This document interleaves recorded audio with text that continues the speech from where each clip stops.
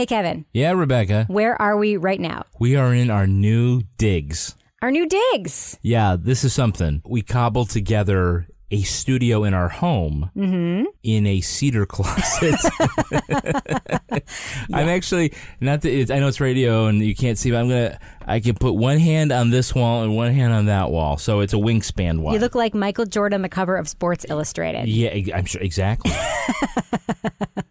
We are very proud to open our brand new studios, put together with some of your support, actually, because, over the months, even way before we got sponsors for this show, we did have your help. You gave us some PayPal donations. You shopped with us on Amazon.com using the link at CrimeWritersOn.com. And all of that direct support, what it goes to pay for is the equipment that we need to make more shows. And we're working on some new podcasts, aren't we, Kevin? We are. And we need some more soundproofing around. I'm looking around. You really do. It's kind of patched together. So it's a work in progress. Oh, and one other thing we need? Yeah. An electrician. And electricity, we do. Sketchy series of extension cords. It is hot as hell in here. Are those incandescent? No, they're fluorescent. We got to get some LEDs. The heat, they're kicking off. We're going to die. So we do want to thank you, our listeners, for your support over these past few months and ask you for a little more support because you know what? We're going to die of heat stroke and we might die in a horrible electrical fire if we're not able to finish electrical work in this studio. So, Kevin, if people do want to support the podcast, how can they do it? Well, there's a couple ways. They can go to PayPal at our website, CrimeWritersOn.com, or they can just do the thing they've been doing all along, and it's very easy. And you go to our Amazon link at CrimeWritersOn.com. It takes you to Amazon, and you just buy the stuff that you would normally buy anyway. It doesn't cost you anything more. Nothing gets tacked on to your bill. We get a little fee for you doing that, and it's really helped us out and really helped us to buy.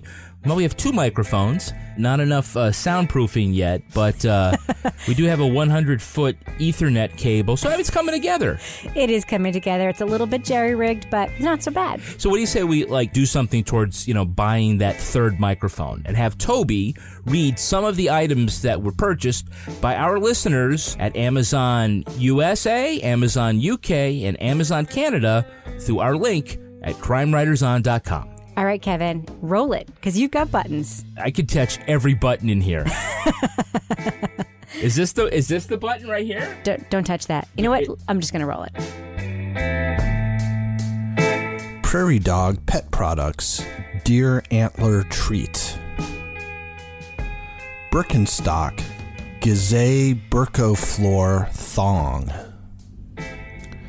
Buxom Show Some Skin Weightless Foundation SPF 30. Almond the Nude Neutral Beige for tan skin tones 1.5 ounces. Louise Malis 26-inch 65 centimeter gold long braided pigtail anime cosplay fancy party costume full wigs. Think Geek canned unicorn meat.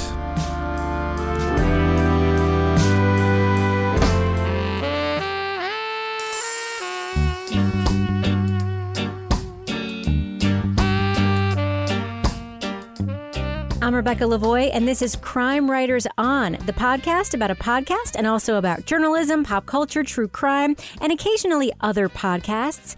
Today we'll be responding to 2 listener voice memos that got us talking this week. One is about the importance of endings, and the other was a plea for us to share some of our podcast and media picks of the moment. So joining me now to tackle those 2 tasks is my true crime co-author and real-life husband, Kevin Flynn. Hello, Kevin. And I'm like your real-life roommate here inside our new closet. Studio C. Studio C, I like that. Stands for closet. Stands for closet. Or Studio B, basement. Yeah, closet's a little more depressing, and that's more accurate, I think. And also with us... I feel like I have to put the lotion on my skin. Uh-oh. And also joining us is journalist, true crime author, former defense investigator, and licensed private investigator, Laura Bricker. Welcome back, Laura. Thank you. And also with us is our favorite devilish devil's advocate, crime and noir fiction writer, Toby Ball. Welcome back, Toby. Thanks. So before we get started with our planned topics, we did get the sad news today that pop icon, rock and roll icon, soul icon Prince passed away. And Laura and Toby, I have something to ask you guys. And basically what I want you to do is, without knowing who was on which side, maybe this is a good time for you to settle a long-term marital dispute that Kevin and I have related to Prince. You get to be marital referees. Marital referees. Okay, Oh, are you guys boy. ready? The song Purple Rain. Is it a great song or a not so good song? What do you guys think? Laura, how about you? I'm going to incur a lot of wrath for this, but it's a not so great song. I wasn't a huge Prince fan, but I can see how people liked him. What about you, Toby? No, I'm not talking about Prince in general. I'm talking about the song Purple Rain. Is it a great song Purple Rain. or a not so Am I great supposed song? to be answering it as like 12-year-old me or like now me? I think that you How can. do you usually answer these questions anyway? As 12-year-old you? It's not in my list of top 10 Prince tunes. Who thought it was great? I think it's great. And I think it's great more for the performance than for, the actual like composition of the song. Very much in the way, by the way, that I think Halo by Beyonce is a great song. Is it her most like interesting That's a song? whole other marital dispute. It is. Is it her most interesting song? No. But the performance of the song is amazing, and that's how I feel about Purple Rain. I think Prince was a great artist. I think he had some great songs. I mean, I think Kiss, Pop Life, Raspberry Beret, 1999, all great stuff. Purple Rain, that one song, I mean, I just think there's like no melody to it. The chords are boring. It's interminable for you. There's no like change in dynamics. It's just, and then he gets to the part where he's where it does, it's not like Paul McCartney in the middle of Hey Jude going it just and let's not even get started on the movie. Oh, I mean, talk about a movie where a guy slaps his girlfriend, and then it's just like they don't even talk about it. Just kind of like Yes. just move on from there. My goodness. Doesn't he force her to like swim nude in some frigid lake? It's got a great soundtrack. Great soundtrack, deeply flawed movie. Deeply flawed movie. And Kevin, by the way, can do the Morris Day and the Time dance. Yeah, I'm gonna. I was about to say, would, that's the best part. I would do it here in the studio, but I'd kick over these stools. One other thing that I wanted to ask you guys about, Tanis made its surprise second season drop this week. Laura and Toby, have you listened to the first episode of the second season of Tanis yet? How about you, Laura? I haven't even had time. It has been a crazy week, so no. I haven't yet, but I am excited to. All right, listen to it, and then we can talk about it. Well, speaking of Tanis, it is arguably a good story or a great story, depending on who you ask. And on this podcast, we look at shows like Tanis, as well as popular crime programs and other things that people are watching and listening to. But in real life, as you know, not everything gets tied up neatly in a bow. And I want to kick off the first half of our show by going to London, on the audio landscape anyway, and hearing from Richard, a listener who seems a little bit frustrated about where someone knows something is going. The podcast we talked about last week. He wanted to vent a little bit about the nature of endings. So I'm just going to play his voice memo, and then we're going to talk about it. Hello, crime writers. It's Richard here in London.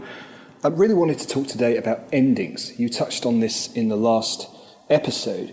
I think that endings are an intrinsic part of telling a story. And if you don't have an ending, you shouldn't tell the story yet. I think the reason that so many people enjoyed The Jinx and The Staircase and Making a Murderer was because they have a finite ending. I don't think it's a coincidence that those were all TV shows, because I don't think anybody would dream of commissioning a TV show or putting out a TV show that didn't have an ending. And with podcasting, because of the low-budget nature of it, it seems like people are fine to just put out something without an ending. And, your generally philosophical take on life in the context of everything you've learned on your journey is not an ending. When we're kids, gather around, we'll tell you a story, once upon a time. We don't stop the story halfway down the yellow brick road with Dorothy and the stick man and the bloody tiger. We know where they're going to get to. And we don't just say, oh, well, that's it. Hopefully the Tin Man will show up on The Intercept at some point and give an interview that reveals something about the story we didn't know. And I'm feeling like someone knows something is going the same way, like we're going to end up again without an ending. If you don't have an ending, then this is just some guy, no matter how articulate or well done the podcast is, it's just some guy out in the woods for 8 hours walking someone else's fucking dogs. And who wants to listen to that? I don't. Anyway, thank you very much for everything as always, and have a great day. All right, first of all, Laura, would you like to comment on the way that Richard phrased his voice memo? I know that you had some thoughts about that, right? I loved it. I had great fun listening to it. I kind of sitting here today, I've had kind of a really busy week, and I listened and I had a little laugh and said, I like that guy. I like that guy, too. We actually have gotten a bunch of voice memos from people in the UK and Australia in the last couple weeks. It's been pretty cool. Yeah, I just wonder, in the UK version of Wizard of Oz, was it a cowardly tiger? Because he was talking about, it was a fucking lion, by the way, Richard, not a fucking tiger. But. All right. Well, I guess this is the question. And Toby, I'm going to start with you. The essential difference between real-time podcast investigations, like we're hearing and Someone Knows Something, and traditionally crafted mainstream journalism, radio stories, newspaper series. Podcasts are kind of rolling the dice that their stories will have a satisfying ending. Does the format of a podcast make you need that in order for it to be successful? No, not necessarily. I listened to this earlier in the day and given it some thought. The difference for me between Somebody Knows Something and Serial Season 1, and it was really driven home because I've been listening to the second season of Breakdown. Yes. Yeah, really good, yeah. Which is really good. But I think both Serial and Breakdown, they both had stories that they had to tell regardless of whether they were going to come to a resolution, right? So, it isn't necessary to know necessarily, if I can say necessary another couple times, whether Adnan's guilty or innocent, to have it be a compelling story, right? You follow the case such as it is. You kind of take apart Jay's story about what happened. You look at different pieces of evidence. And then in the Breakdown, and this isn't really a spoiler, I don't think, but a guy leaves his kid either on purpose or by accident in a hot car and the kid dies. So you've already got this story and they're looking into different things about this guy's life and the route that he took and his relationship with his wife and different things. So that you already have this story. So whether it comes to a resolution or not, you have a story there. I think what Somebody Knows Something, there may not be a story. I mean, the story may be they went to this lake, a kid wandered off, he drowned. But here's my question about Serial Season 1, though. Don't people who think that Adnan Syed is guilty, people who are very sure of it, don't they also think there was no story there and this was just an investigation that really didn't go anywhere or shouldn't have gone anywhere? I mean, you said that was a story that was, worth looking at. And I'm curious to know, because I know that you weren't the most, pro Adnan as innocent person in our show. What do you think made that story worth unpeeling, that the story in Someone Knows Something, doesn't quite rise to that level for you? What was it about the Serial Season 1 story for you that was the most compelling thing that you liked to hear about? I think sort of structurally, there was a narrative that was already there, right? Which was Jay's description of what happened. So you can kind of, with that as your base, you can kind of examine different parts of the story, the cell phone evidence and, whatever, the rigor mortis and what different people say about when they interacted with Jay and Adnan during that time. So there's this timeline that you're kind of going through and checking. And so there's a story without needing to have a resolution. Whereas with Somebody Knows Something, there isn't a timeline laid out there really that is very compelling beyond this kid disappeared and it would be great to know what happened. See, but I think that's sort of the problem that we were articulating last episode when we were talking about our fear of what Somebody Knows Something with the direction Guys, the season's it's Someone Knows Something, not Somebody Knows Something. Someone Knows Something. That we like the narrator and we like his skills, and the reason why we're not turned on about the story is that we actually fear there's no satisfying ending. That, if Adrian just fell into the lake and drowned, then that's not really a good ending, and we're anxious about that. Serial Season 1 didn't really have an ending. I mean, it had an ambiguous ending, but because of the fact that it wasn't a solid, definitive ending, it spun off all these other podcasts where people investigate and they look at the legal stuff, and to some lesser extent where we keep going, because there wasn't a real defined ending. Now, you can have an ambiguous ending, and Sarah did a great job with that in Serial Season 1. There's another thing when you are listening and you think this isn't going anywhere, like perhaps the Maura Murray podcast or perhaps SKS. So I think that endings are important. Well, here's one other question I have for you, Laura, because I think that talking about is there any there? Serial was approached from somebody who is a trained, seasoned journalist. She's somebody who I assume, and I think that she actually said this in the podcast, spent a great deal of time looking into the story and deciding if there was something there worth reporting. She didn't just pack up her bag, head to Baltimore, and start the podcast the week that she started poking around into the story. Do you think that's what makes the difference between, whether or not there's something there and whether or not an ending can happen? The fact that a reporter has actually spent time, months and months of time looking into it before starting to then, broadcast what it is that they're finding out? Yeah, and that's actually what I was kind of thinking about that with Someone Knows Something, because it seems like you said they just sort of went out there and started. And I think you could have a more compelling story if you sort of researched it ahead of time, fleshed out all the angles, kind of laid out where you were going to go with the story, and then went and started recording and putting things in place. I mean, I loved the dog episodes last week. I was like, seriously? I was more interested in this town where nobody lived than I was in what was happening with the story last week. So it seems like he just sort of went out, and it's sort of like a travel log almost now that we're following along with. But I don't really feel like the narrative is moving along like I hoped it would. But I think that could be different if he had ahead of time kind of plotted it out a little bit more in terms of researching where he might go with the story. And I was thinking if there was some other suspect characters on the sidelines in the story or something else to sort of up the suspense and sort of up the mystery of it, I think that would have pulled it along a little bit more as well. Rebecca, I think your initial question, was actually a very good one. And it's let's talk about the difference between a broadcast, a podcast, a newspaper series put on by mainstream traditional media and a lot of these other podcasts which may not have the Atlanta Constitution-Journal to have the backing of that newsroom. Smaller operations, that are run and gun. What is the difference, especially if you're doing this in real time? And you're right, there is some of this kind of flying by the seat of your pants with your fingers crossed that this is going to turn out to be something worth listening to and that will catch on. If we turn back the clock 15 years, traditional media, when they had a story like this, they would look into it and probe it, and maybe there's nothing there, and they end up dropping it, or maybe they start pulling back the different layers of the onion, and then we would see the finished product. And there seems to be a real move, and it's not a bad move, but it can be very tricky where we're doing this in real time, and you're following people's investigations or their reporting in real time. And not just serial real time, and I'm using my finger quotes in that. Yeah, because it's not really real time. No, they've been working on this for a year. It becomes real time as they start rolling it out, and then there are outside influences that change maybe the course of a narrative or a certain thread. But, for the most part, I guess I would say mainstream media, traditional media, they have the resources and the personnel, and they could take their time and let it flower. Right. And also know whether or not it's a weed. Laura, are you listening to Breakdown by the Atlanta Journal-Constitution? I am not. I don't know. The subject matter in the second season seemed a little tough for me. Okay, I think that's a very interesting project. It's charting on the iTunes charts now, so I'm going to bet that at least some of our listeners have listened to it.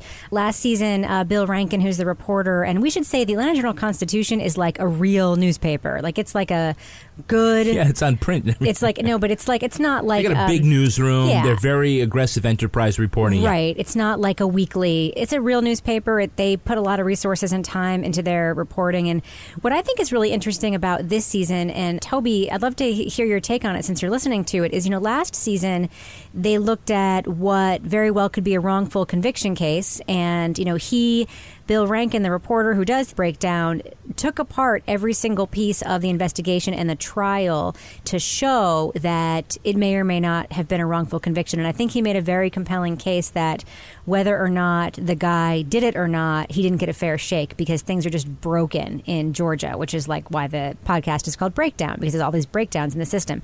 This is a very interesting season because he's recorded the meat of the podcast, sort of the narrative stuff where he's showing all the breakdowns in the system before the start of the trial, which I think is kind of gutsy because there is a worry. I know there's hand-wringing a lot in newsrooms about reporting before a trial and, maybe talking about potential breakdowns because you don't know, the trial hasn't happened and you don't know what the outcome is going to be. What do you think of the season so far? I think the season's been really good.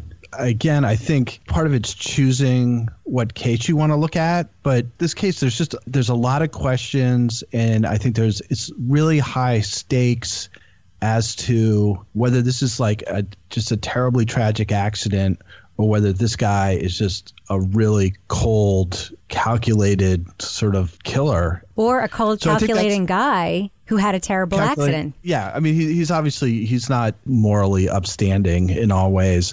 But I think for me, if nothing else, is kind of an interesting experiment because a lot of people, I think, will then be kind of focused on the trial, and that then becomes like sort of a second part of the podcast.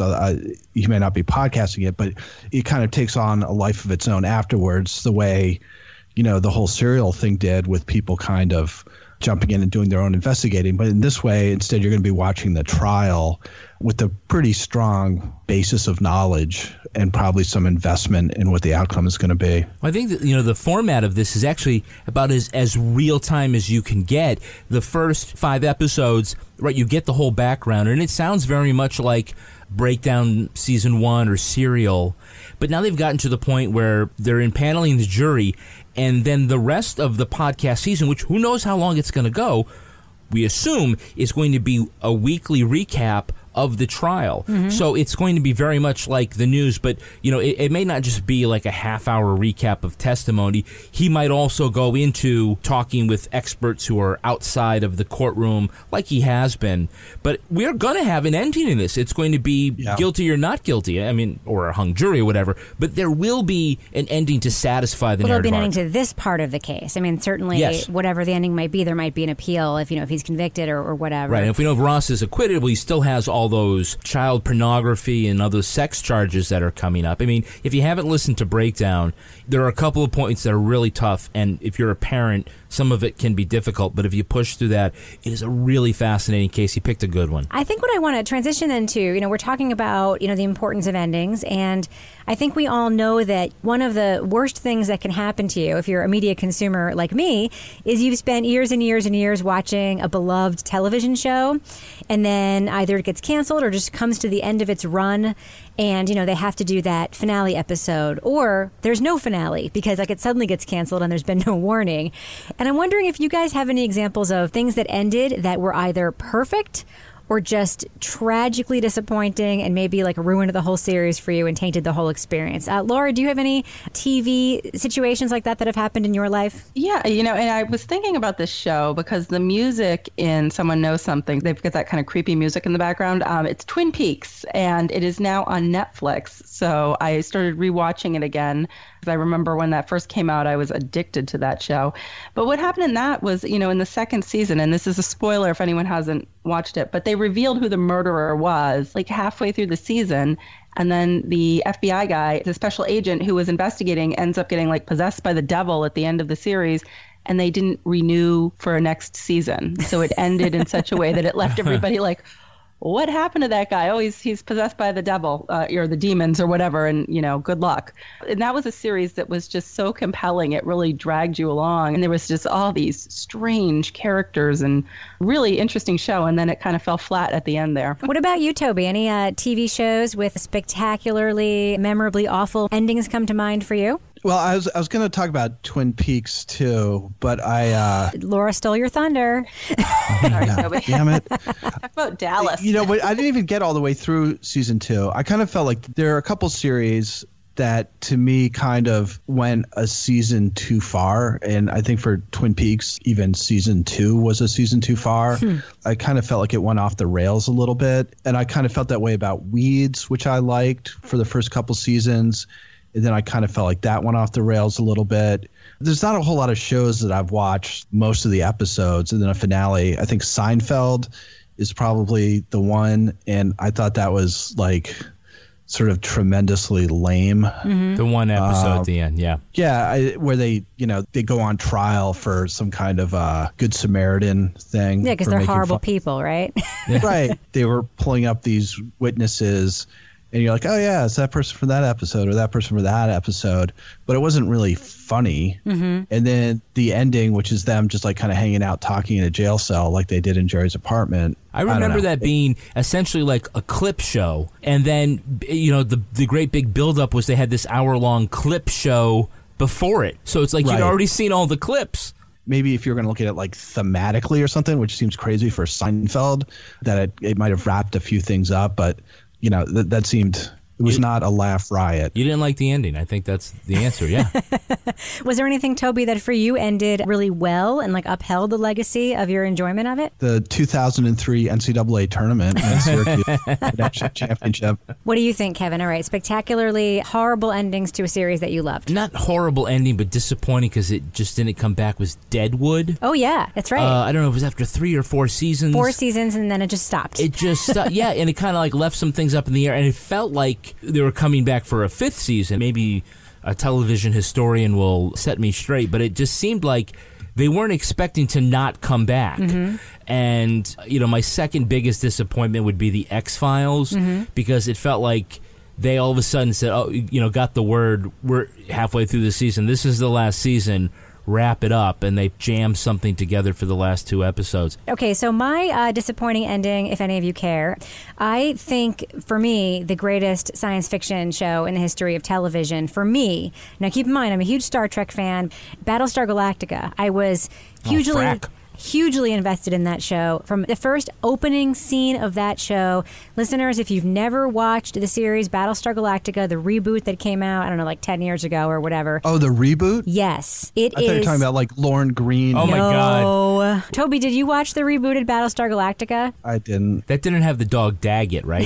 No, it did not have Daggett. And Twinkie. That was Buck Rogers, right? Buck Rogers with Twiggy. Beady. Daggett was Battlestar Galactica, the one from the 70s. Original Battlestar. And Lauren Green had that huge medallion that he would wear. It was the 70s. It was the 70s. Okay, well, in the reboot, they'd sort of revamped the whole thing. It was very dark. Starbuck was a woman in the reboot. It was gritty. It was super gritty. Had a lot of lens flares. The cast was amazing. It was a great show. A great show. Very creative. The storyline was incredibly imaginative, and then the whole last season was kind of weird, and then the last episode for me made it so I can't even watch reruns from the earlier great seasons anymore, because all I can think about is how it ended, and it for me was so horribly disappointing.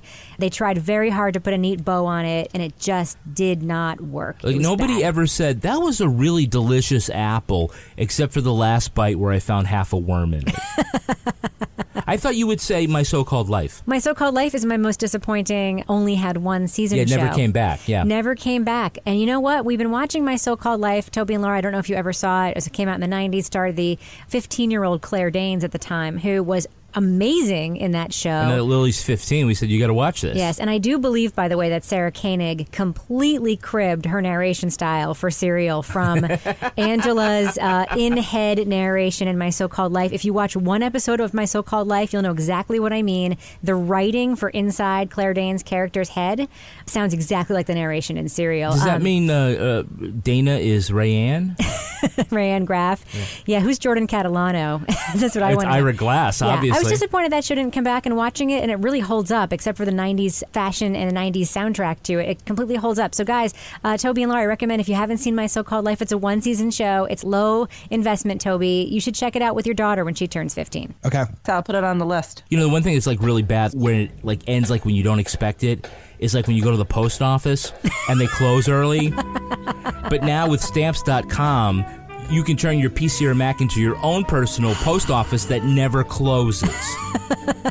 All right, everybody stop. That's a B+. B+? That's pretty good, Kevin. Yeah. I don't know. I kind of feel like it was the ending of The Sopranos there. It just kind of It didn't go black for 8 seconds. I kept talking. All right, go ahead, finish this ad. Well, look, you can buy official U.S. postage for any letter or package using your computer or printer, and then you just hand it to your mailman, stick it in your mailbox, throw the flag up, and you never really have to go to the post office again. Do you know, in our region, Rebecca, about 35% of businesses are considered micro businesses, micro enterprises. It means they have fewer than 9 employees. So super small businesses. Like our business. Like our business. People who are not related to each other. Okay. Okay, so super small businesses. And so they're watching expenses. A lot of people, when you think about it, you work for one of these businesses. And if you go into the mail area, they have one of those postage machines, which is like a wood chipper for envelopes. Like you're going to get your cuff of your shirt caught in it, and it's going to put a stamp on your hand. Those are really expensive. And if you have a business, that is a very expensive thing to rent. To lease, yeah. To lease, plus the ink and the postage. But if you suggest that the boss check out Stamps.com, You save all sorts of money on doing the stuff that you do anyway. You don't have to go to the post office, and you don't have to spend all that money on those big machines. So right now, you can sign up for Stamps.com and use our promo code CRIMEWriters for this special offer. It's a 4-week trial plus $110 bonus offer, which includes postage and a digital scale. I used it this weekend to send out some books, hardcover, softcover. For our micro enterprise? For our micro enterprise. It was so easy. Really micro. I didn't have to go to the post office and say, how many stamps do I put on? They knew exactly how much because I had a great scale. So don't wait. Go to Stamps.com, and before you do anything else, you click on the microphone at the top of the homepage, and you type in Crime Writers. Let them know that you heard about it here. So go tell the boss, even if you don't run that small business. If you do, it's a great investment. It's Stamps.com. Enter Crime Writers. Well, I'm the boss. I consider myself told. Is there anything else that you want to tell us about, Kevin? Yeah, we have a really great new sponsor. It's the Great Courses Plus video learning services. Maybe you've seen these guys. They've been around for forever, and they have a huge library of courses and lectures taught by famous professors on every topic imaginable. It's like going back to college, except, this time you actually want to learn. You can bring the beer if you want, but, maybe there's that history class or that arts class. Maybe you want to know more about micro or macroeconomics, and you can hear from some really great people like Neil deGrasse Tyson or the professor from the course I've been watching, Joel Sartore. He is a National Geographic photographer, and I have been watching The Fundamentals of Photography. Wait, is that why you've been chasing me around the house with a camera for the last couple of weeks? It's kind of like my homework. All right, now I know. We really want you Mystery to try. Solved. We really want you to try the Great Courses Plus. Our listeners are getting the special chance to watch The Fundamentals of Photography and hundreds of other courses absolutely free. The course Fundamentals of Photography taught by professionals, and he gives great tips on how to take better photos, everything from lighting and aperture and f-stop and stuff that you think you know, but you're like, you never really put it together. I don't think I know any of that. Oh my God. Once you do, it's like enlightening. And then you can watch anything else that you want. As many different lectures as you want, anytime, anywhere. And now the Great Courses Plus is offering our listeners a chance to stream hundreds of their courses, including the Fundamentals of Photography, a $235 value for free when you go to thegreatcoursesplus.com/crime. That's thegreatcoursesplus.com/crime. Now, getting back to the show, and thank you, Kevin, for those excellent ad reads. I want to listen now to a voice memo we got from a listener named Judy. She has a habit around our little show that we could all benefit from adopting. At least I know I could. So let's take a listen to Judy's voice memo right now. I thought you'd be interested to know that your podcast alone has kickstarted my New Year's exercise program. Each week, I anxiously await the release of your new episode, divided into 2 to 3 segments of 20 to 30 minutes, reserve listening to them for when I am on the treadmill only, and get to actually enjoy my exercise time. Your apologies regarding your super long episodes are not needed. As a matter of fact, I thank you for them. Your links to the specific books, podcasts, and audiobooks that you recommend for your listeners is greatly appreciated, as it is difficult to jot down the titles while putting in the steps. Thanks for an extremely informative as well as entirely enjoyable podcast. Every week we get a couple of dozen emails saying, can you please do another show where you run through your recommendations? What we're listening to, watching, reading, and now that Serial's done, I think it's a good time to visit those recommendations. So I asked you guys to compile a list to talk about on this show, and I'd like to talk first about podcasts. Toby, is there a podcast that you're listening to right now? Tell us a little bit about it, if so. I listen to a bunch of podcasts. The one I was going to mention is You Must Remember This. It's about film history. I haven't listened to all the episodes, but she did a season on Charles Manson and his relationship to the film and entertainment industry, which I thought was really, really interesting, and that it didn't really focus so much on, sort of the serial killer cult leader Manson, but how he kind of intersected with people like Roman Polanski and Sharon Tate and some other people in the film industry, and how that eventually led to the murders at Roman Polanski's place. I thought it was really good, and I certainly will listen to other seasons, so that's my recommendation. It sounds really good. It sounds something I would really like. What about you, Laura? Do you have a podcast recommendation? I started listening to Modern Love, which is a partnership podcast between WBUR and the New York Times. They have kind of celebrity guest readers reading reader-submitted essays from the New York Times of the same name, Modern Love. And they're just kind of fun, short, little interesting stories. And it's not like a romance necessarily. You know, the first one was about a man kind of analyzing his daughter's goldfish's death. So it's interesting. And they're just fun little stories. They're well written. And then they have a little bit of commentary at the end. What about you, Kevin? Do you have a podcast recommendation for us? I'll tell you what I'm listening to, and it's not for everybody, but I really like it. It's by these two stand-up comedians, and it's called Guys We Effed. But it's not actually called that. No, can I say it? I might as well. I saw that today, and I was like, what is that? I heard that was really good. Guys We Fucked. Well, I mean, it is an anti-slut-shaming podcast. As I like to say, these are two very funny comedians, and they talk about their sex lives. One's in a long-term relationship and the other's dating, and they also take listener questions, and they always have a guest who's usually another stand-up comedian. They're from New York, so they run a lot of circles with a lot of very interesting people. But yeah, I mean, it's a little raunchy, and I like that. But like I said, it's not for everybody, but I like it. It was a little bit of an acquired taste for me when I first started listening because they're a little much. They come at you, those girls do, but it's very funny. And they have I do love the sex conversation is my favorite part of the show because it's a conversation that nobody else is having that way. One of them, the episode that I heard recently, talking about a dumb fight she got. And it was the one who's not in a relationship was talking about the dumb fight she got into with the guy she's sleeping with about I think it was a Casper mattress, actually. They had to take it out of the box. And she's like, why won't you just do it? And it was just really, really good. So I actually would recommend it, too. If you like listening to ladies who are funny, it's a good podcast. I'd recommend it, You just don't listen in the car with the kids. No, it is not for the kids unless your kids are disgusting. So I have a podcast recommendation, and this feels like cheating to me because whenever I recommend a podcast that's already at the top of the charts, I feel like it's a cheating way of going about it. But my new favorite podcast, hands down, is a podcast called Embedded. It's by NPR. It's my favorite NPR reporter right now, Kelly McEvers, is taking a news story every week and then doing a 30 or 40-minute story about something that hasn't been reported about the story, just going a little bit deeper. So if you're going to listen to it, I'd recommend starting with episode 2. The first episode is great, but to get a real flavor of the show and how it's sometimes fun in addition to being really interesting, listen to episode 2. It's about that shootout in Waco, Texas at that bar between the biker gangs. And she decides to go and investigate what really happened.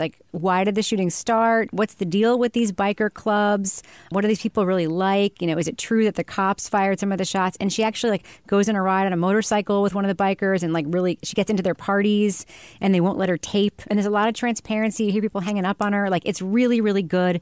If you like Sarah Koenig, you will love Kelly McEvers, and you should listen to the podcast Embedded. I cannot recommend it highly enough, especially if you like good journalism. So now we're going to move on to books. Kevin. Yeah. What are you reading or what do you want to read? I'm actually reading a classic, The Thin Man by Dashiell Hammett, which is a detective story from the 1930s. I think it's really kind of cheeky and saucy a little bit. It's about these socialites, Nick Charles and his wife Nora, and Nick is a former detective, and he's trying to stay out of a homicide, missing persons investigation. What I like about it is they're in New York City in the 30s, and they're always drinking, and it just seems like in every episode someone's making someone a drink, and and it's going to have another drink and sleep until noon. And you're like, why are you so thin? Yeah. Well, they're looking for the thin man. Anyway, it's a classic, and in some ways, Rebecca, I see you and I in the Charleses. I think they're probably more attractive and more cosmopolitan than we are. Well, there's and thinner. What about you, Laura? What are you reading right now or listening to on audiobook? I'm going to recommend an animal mystery book because I know I have a lot of Twitter followers out there who are horse and cat people, and it is Outfoxed by Rita Mae Brown. It's set in Virginia hunt country, and it's a fox hunting mystery, and it's got a lot of really great atmosphere about the fox hunting world and the land.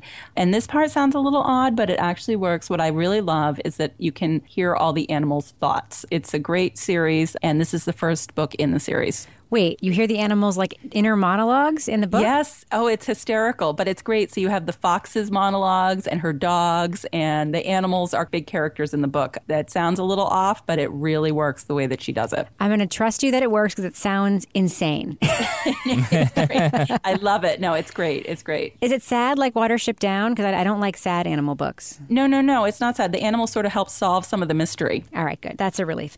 All right, what about you, Toby? Do you have a book recommendation for us? Well, I'm going to be reading a book called Of Better Blood by Susan Mosier, who is actually a friend of mine, and I've read early drafts of it, but it just came out fairly recently. It's a young adult book. It's about two young adults, and I think it's the 20s, if I'm remembering correctly. But the general theme is about eugenics. Ooh. And it's gotten very positive reviews, and the early drafts I read were really interesting. It's been out for a few months, and I've been sort of putting it off because I think it's, for me, it's hard for me to read books by people I know if my writing isn't going very well. So I kind of had to get to the point where I was happy with the work that I'm doing. So it's been kind of sitting on my nightstand, and now I'm really psyched to read it. She's a very good writer, and I will report back on Twitter as I go through it. I hope you report back to us about whatever writing it is that you're doing that's going pretty well right now. I will at some point. All right. Well, my book pick, I actually just finished this book last night. It's by a writer that we also know, but only through social media, really. We kind of know him online. That's Alex Segura. He has a great newsletter, by the way, which I would sign up for. If you like our show, you would love his newsletter. It's called Silent City. It's the first in what I hope is a long series of books. It's about a journalist turned detective named Pete Fernandez. It has a ton of Miami atmosphere. Lots and lots of drinking. Pete Fernandez is a mess, which I love. Lots of reporter stuff, lots of detective stuff. It reminds me a little bit of a kind of more masculine version of Laura Lippman's Tess Monahan series, because Tess Monahan is also a former reporter. The good news is that Alex's second book in the Pete Fernandez series came out this week. It's called Down the Darkest Street. If you like the excitement of reading like the first novel from a novelist, which I love it when you read what somebody wrote and you know it's the first one and it's got like so much promise about what's to come, you would like Silent City. So I can recommend it very, very highly. All right, let's turn to the screen now. Things that you can watch on your TV. So I guess this is open to a television show or something you can download through a streaming service or something that's like just occupying your screen right now. Toby, I'm going to start with you. Well, I will recommend the TV show Billions. Yeah. That's very good, yeah. Oh, I love that show. You're watching it too, Laura. I am. We should My do it. husband's even watching it. It's a great show, right? Go ahead, Toby. What were you going to say about it before we stole all your thunder? Well, you've said it all already. No, I mean, I'm not all the way through it. It's about a U.S. attorney in New York City kind of going after a hedge fund guy who's this very charismatic guy from a poor background who's kind of built himself up in ways that are definitely like a little bit shady, although the illegality is not completely clear, at least where I'm at. It's just really interesting. Both the main characters, the U.S. attorney is definitely a flawed but interesting character, as is the guy who's going after, and a lot of plot turns, really good writing, really good acting. It's Paul Giamatti and Damian Lewis. Damian Lewis, who was last seen playing Henry VIII. And Brody on Homeland. Yeah. Oh, and the original Bo Bergdahl. I mean, he's a great actor. So yeah, highly recommended. Highly recommend it. What I love about that show is how it plays with the idea of protagonist. Like you really don't know who to root for in that show in a way that is really confounding. Like it's not like your typical anti-hero show. It's really good and very stylized. I can't think of another show. I mean, I know that you watch soap operas and other like evening dramas. People are supposed to be rich, right? Toby, have you ever seen a show where they did a better job showing what it actually looks like when someone has that much money? Dallas. Yeah, I never watched Dallas. No, I think it's cool. I mean, I'm not generally like attracted to the sort of lifestyles of the rich and famous type stuff in shows I watch, but I think it's interesting, and he's an interesting character in sort of, there's things that are kind of competing for his soul, I guess. Mm-hmm. He's got certain values that going from being poor to being rich, and I think some values stay the same, some things change. Yeah, I just think it's really well done. It is very, very well done. I think it's a little bit of a slow burner, so if you start watching Billions, stick with it. It's just super interesting and gets really good. All right, Laura, what are you watching and what do you want us to watch because it's something that you love? Oh, I'm going to get you all onto this. So Outlander the new season started last weekend. All right, and again, you're going to have to sell it. I'm not sold yet. Well, go. I mean, so I'm going to tell you, I was not sold when people describe this to me. They say, oh, it's about this woman and she was a nurse in World War II and then she goes to Scotland on a second honeymoon and poof, she gets sucked through these rocks like stone Stonehenge into 1743. I'm like, yeah, okay, I'm really not into books like that. But this story is it's just fascinating. It's got a lot of historical drama. There's a big romance, obviously. There's swords, there's people killing each other. It's just a very compelling story. And I love all the scenes of Scotland and the scenery and everything. And it's just something, it really sucks you in. My wife loves it. It's addictive. And the books are like it's based on a series of books and they're all like, 600 pages long. Yeah, Diana Gabaldon is the writer of these books, right? Is this a, how do I say this without coming across? Is this a lady show? I will, you know what I'm going to tell you? That's what I've heard. My husband, again, who doesn't watch anything I watched, I was like, please, we need to find a show to watch together.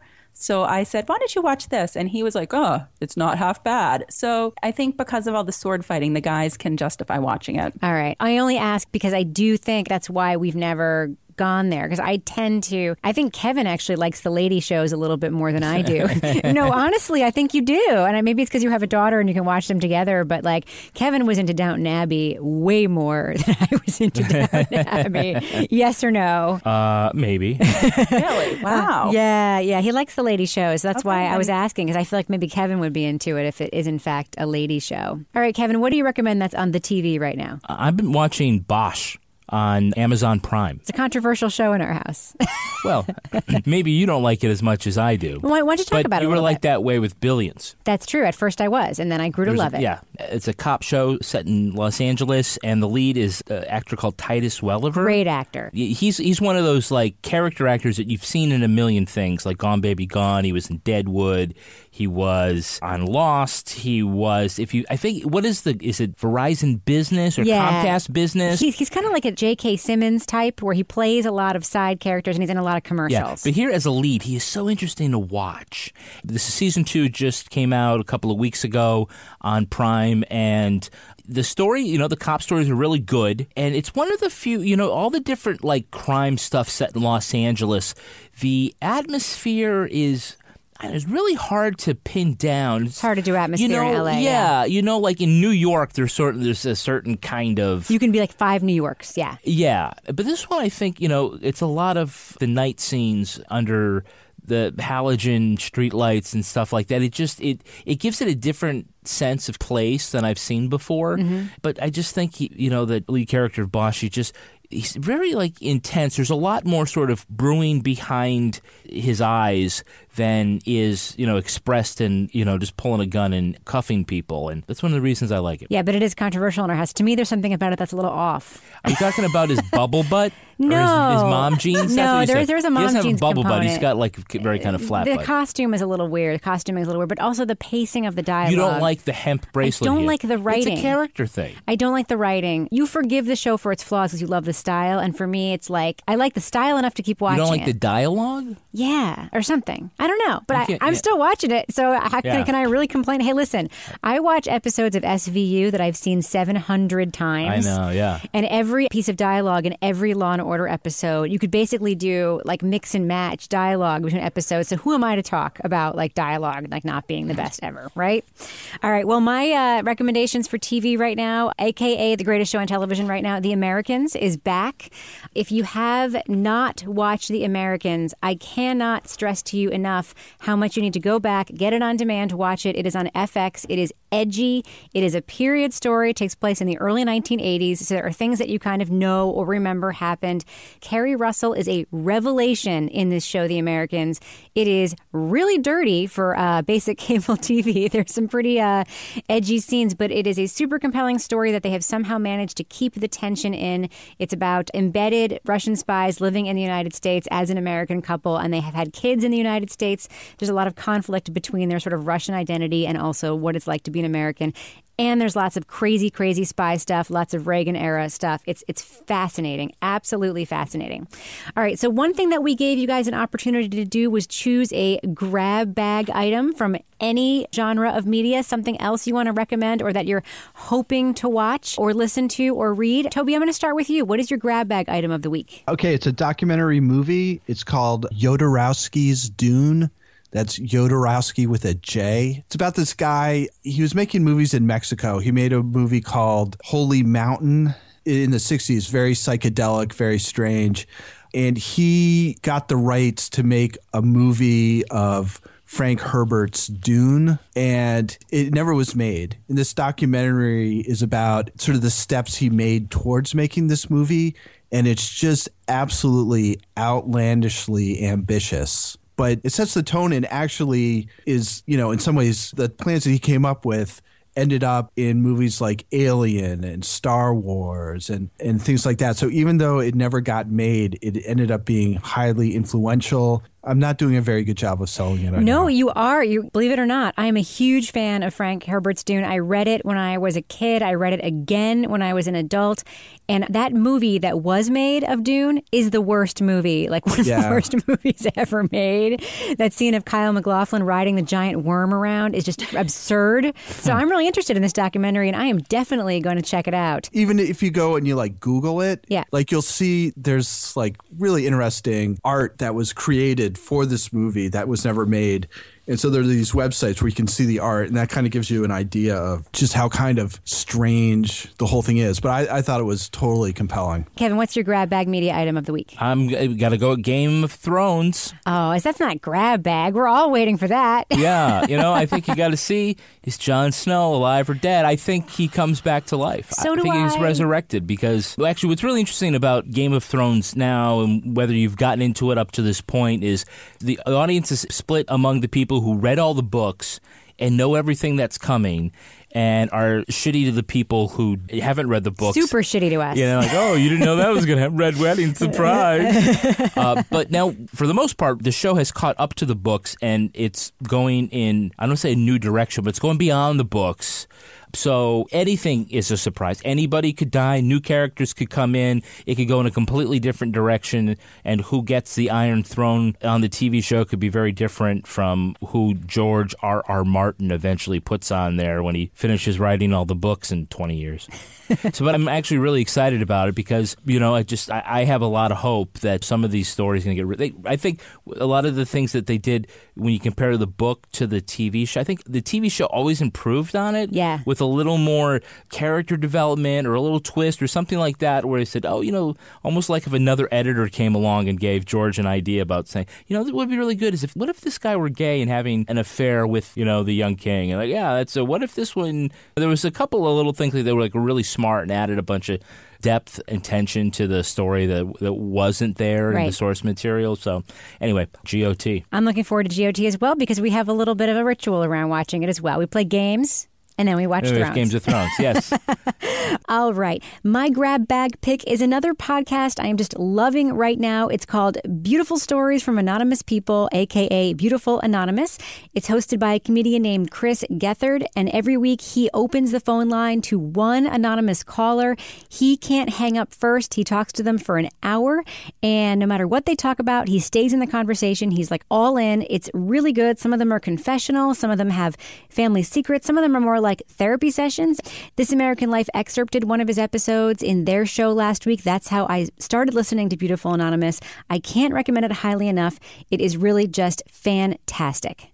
So Laura, what is your grab bag media pick recommendation this week? Well, a few months ago, I recommended River on Netflix. And when I finished that, I loved it. And I set out on Twitter and asked people what I should watch. And somebody recommended The Last Tango in Halifax, which is a BBC series you can get on Netflix. Sounds sexy. It's not like Last Tango in Paris. No, it's The Last Tango in Halifax. It's kind of a romantic drama, but it's great. It's about a couple in their 70s that were kind of interested in each other when they were kids and they lost touch and they reconnect on Facebook. But it's all about their associated families, and it's very fun. And I liked it because the woman that was the detective's partner in River, Nicola Walker, the actress, she's also in this, and she's very good in this. So that was a good one. There's 3 seasons. So it's not a huge commitment because their seasons are only 6 episodes long, so you can finish it up. That is what's good about the BBC series. Kevin, what's that series that we just started watching, that BBC series? It's filmed in both Welsh and English. Hinterland? Hinterland. Yeah. Oh, that's awesome. Yeah, we just started watching that, and it's so great that it's only 6 episodes. You just feel sort of kind of do power it. Through them. Power through it. So, Toby, you've watched Hinterland? Yeah. Did you watch it in English or Welsh? Did I watch it in English or Welsh? Yeah. I watched it once in each to make sure that the translation was correct. Well, that's what's interesting about the show is that they actually filmed the scenes. They filmed it in Welsh and then they filmed it in English because they actually knew they were going to be releasing it to two audiences, and so the actors, I guess, they all also speak Welsh, I guess. I don't know. Anyway, what were you going to say, Toby, about Hinterland? There's like 6 episodes? Yeah. And I thought it's one of those things where like 2 are great and then 2 are really good. And then there was a couple that I didn't think were quite up to the same quality. But they were really good in Welsh, though. That was the problem. Yeah, exactly. I think a second season just came out. I think so, too. And I have to tell you, and I know that we might be more AV-oriented than our fellow podcasters, but we did get a 4G TV, and Netflix stuff is filmed in 4G. Is it 4? What is it called? 4K. Oh, okay. 4G? Sorry. You're thinking about your phone. I don't know. Yeah, you're so technologically advanced, It's Rebecca. not me. It's you. You're like the captain of the AV club in high school. I didn't need to buy the TV. You were like, we need to get this TV so we can move this other TV. But the Netflix stuff is actually filmed in 4K. Yeah, and some Prime stuff is Ultra HD. And so it's beautiful. Bosch looks great. House of Cards looks great. House of Cards, the opening sequence to House of Cards on this 4K TV is like the most beautiful thing. And Hinterland is like astonishingly beautiful. Yeah, if you like 4K stuff, then you should go into Best Buy and watch the thing that loops through, because essentially in the world, that's about the only thing that's ever been shot in 4K. You can't get it anywhere, except a couple of Netflix things. That and House of Cards and apparently Hinterland. Bloodline was shot in 4K. All right, so now let's move to my favorite part of this podcast, a little thing I like to call the Crime of the Week. That's loud when you yell that in this closet, Kevin. I'm going to start this Crime of the Week a little bit differently. We're going to listen to a little something. I'm just going to roll it. Australia is a wonderful island with a treasure trove of unique plants, animals, and people. That has to be protected. Australia is free of many pests and diseases that are commonplace around the world. That is why Australia has to have such strong biosecurity laws. And Australians are just as unique, both warm and direct. When you disrespect Australian law, they will tell you firmly. I am truly sorry that Pistol and Boo were not declared. Protecting Australia is important. Declare everything when you enter Australia. That was the sound of the end of Australia's long national nightmare. After a campaign of bluster that threatened diplomatic relations, Johnny Depp and his wife Amber Heard have officially apologized in that super, super awkward video to the government for failing to declare their dogs when they arrived on the continent via private jet last year. You may not have heard it unless you live in Australia, but the couple were threatened with all sorts of criminal charges when it was learned that their Yorkshire Terriers were essentially smuggled into the country while Depp was there to shoot a Pirates of the Caribbean movie. Fanning the flames of the situation was Australian Agricultural Minister Barnaby Joyce, who threatened to have Pistol and Boo. Yeah, Bonnie and Clyde. That's the name of Johnny Depp's dogs, Pistol and Boo, euthanized unless they left the country in 72 hours. Jeez. Even after they left, Joyce was all over the news pummeling the stars for breaking the country's biosecurity laws. He's been mocked by many Australians for his war on terrier, or so they call it. Yeah. That's clever. This week, Heard got a 1-month probation and paid an $800 fine after the couple gave this somber-faced video apology. Even this humiliation did not please Minister Joyce, who said it went over, quote, like a frog in a sock. What? All right. Wow. Now, I know that you guys are pet people, although we don't know quite to what extent Toby is. And maybe, Toby, when you answer this question, it will fill us in. Where would you want to take your pet so badly that you would risk prosecution to do it? I've been thinking about this all day. Mm-hmm. Where would I go that I would rather have one or both of my cats with me? Well, tell us a little bit about your cats first. We don't really know about your cats. We know about Stampy, right? Yeah. So what are your cats' names, Toby? Well, you just have to keep in mind the age of my children when they were named. So one of them is Hunter, and he's kind of a fat orange male cat who lies around the house and occasionally attacks his sister. And then the other one is called Littlefoot. She's very fluffy and weighs just about nothing, and she is a killing machine. she just goes out and she just kills. And she's probably twice the size of a squirrel, and she kills squirrels. It's like watching a lion take down an antelope by scale.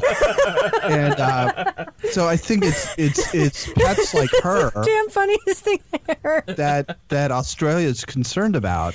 Right. Because if you let her loose a bunch of duck-billed platypus. Right. There go the quokkas. Yeah. So the long and short of it is, would I be willing to go to jail to take my cats anywhere? Yeah, that's just Littlefoot the murderer. It's not quite Littlefoot the psychotic. She's very sweet-natured around people. You know what the other thing I learned was? I'm getting totally off topic, but I thought this was kind of interesting. Cats don't meow at each other. Mm-hmm. Huh. They only meow at people. Because they're manipulative. Oh, exactly. And they also, when they rub against you, it's not because they're showing affection to you. It's because they are making you show affection to them. I would dispute that. Is there scientists? Do you have papers you can point me to? I don't on hand, no. Maybe you should take a great courses, Kobe. So I don't really know how to answer killer cats. I'm worried about the damage that she would do to any environment I took her to. Mm-hmm. So I guess I would be willing to risk incarceration. I don't know. Take him to Barcelona, Spain. How about that? Not bad.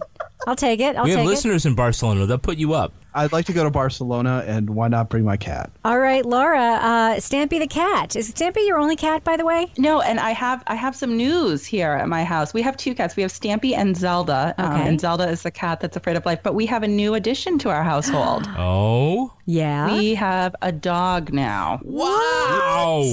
I know. So Buddy the dog has come to live with us. It's very exciting. So anyway, I asked my son if he would answer this question for us, because Buddy and he are like attached right now. Like the dog sleeps on him. They ride the bike around together, all this stuff. The dog rides a bike? Well, he follows the bike. Oh, okay. Not as good a story, but keep going. It's not as good. Well, the story is we have this trail behind our house that goes to conservation land, and my son insists on riding his bike even though there's like trees down.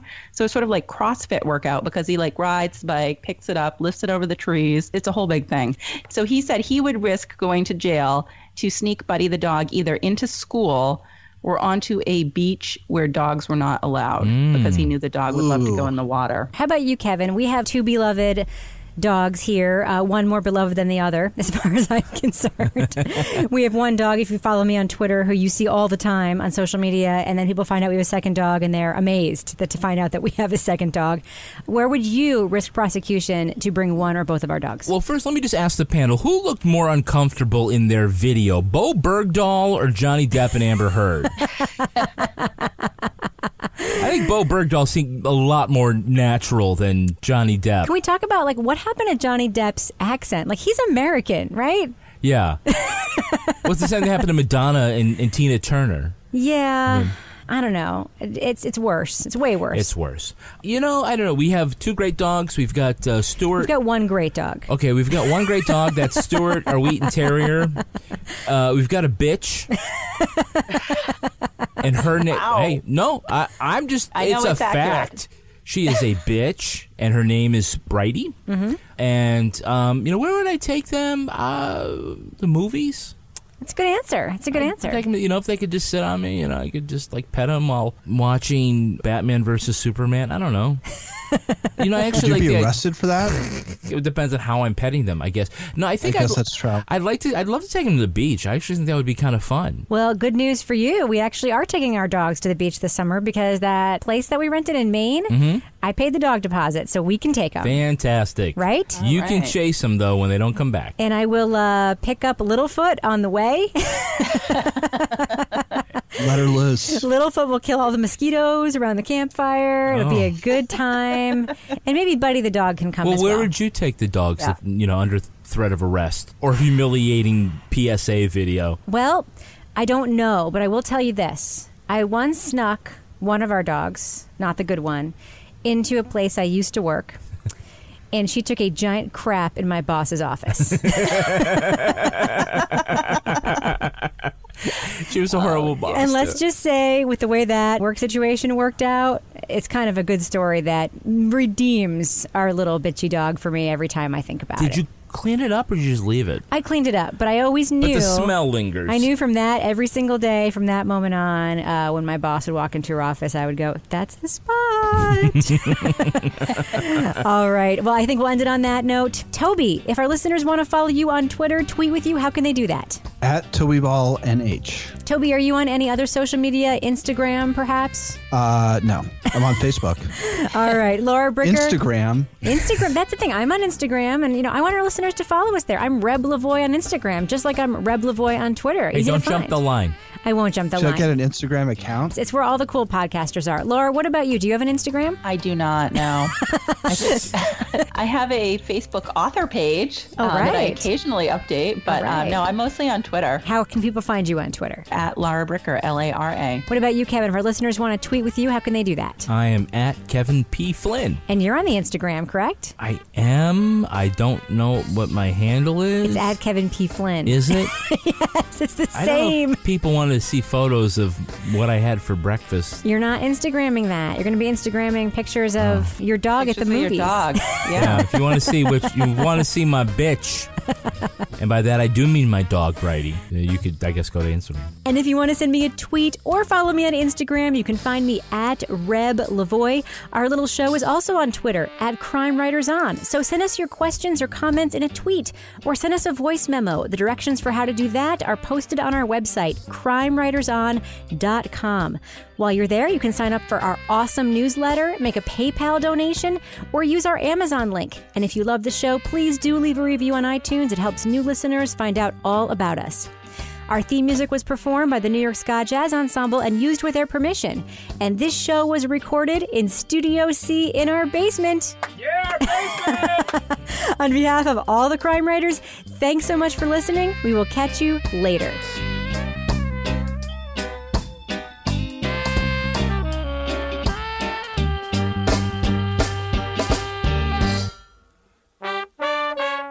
So joining me now to tackle those two tasks is my true crime co-author and real-life husband, Kevin Flynn. Hello, Kevin. Hello, Rebecca!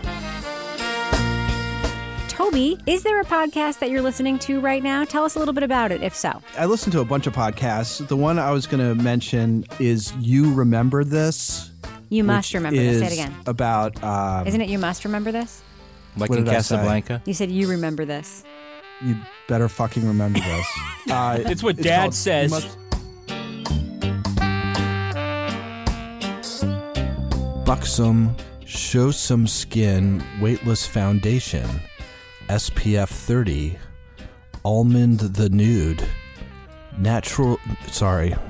Fuck. All right. Starting again.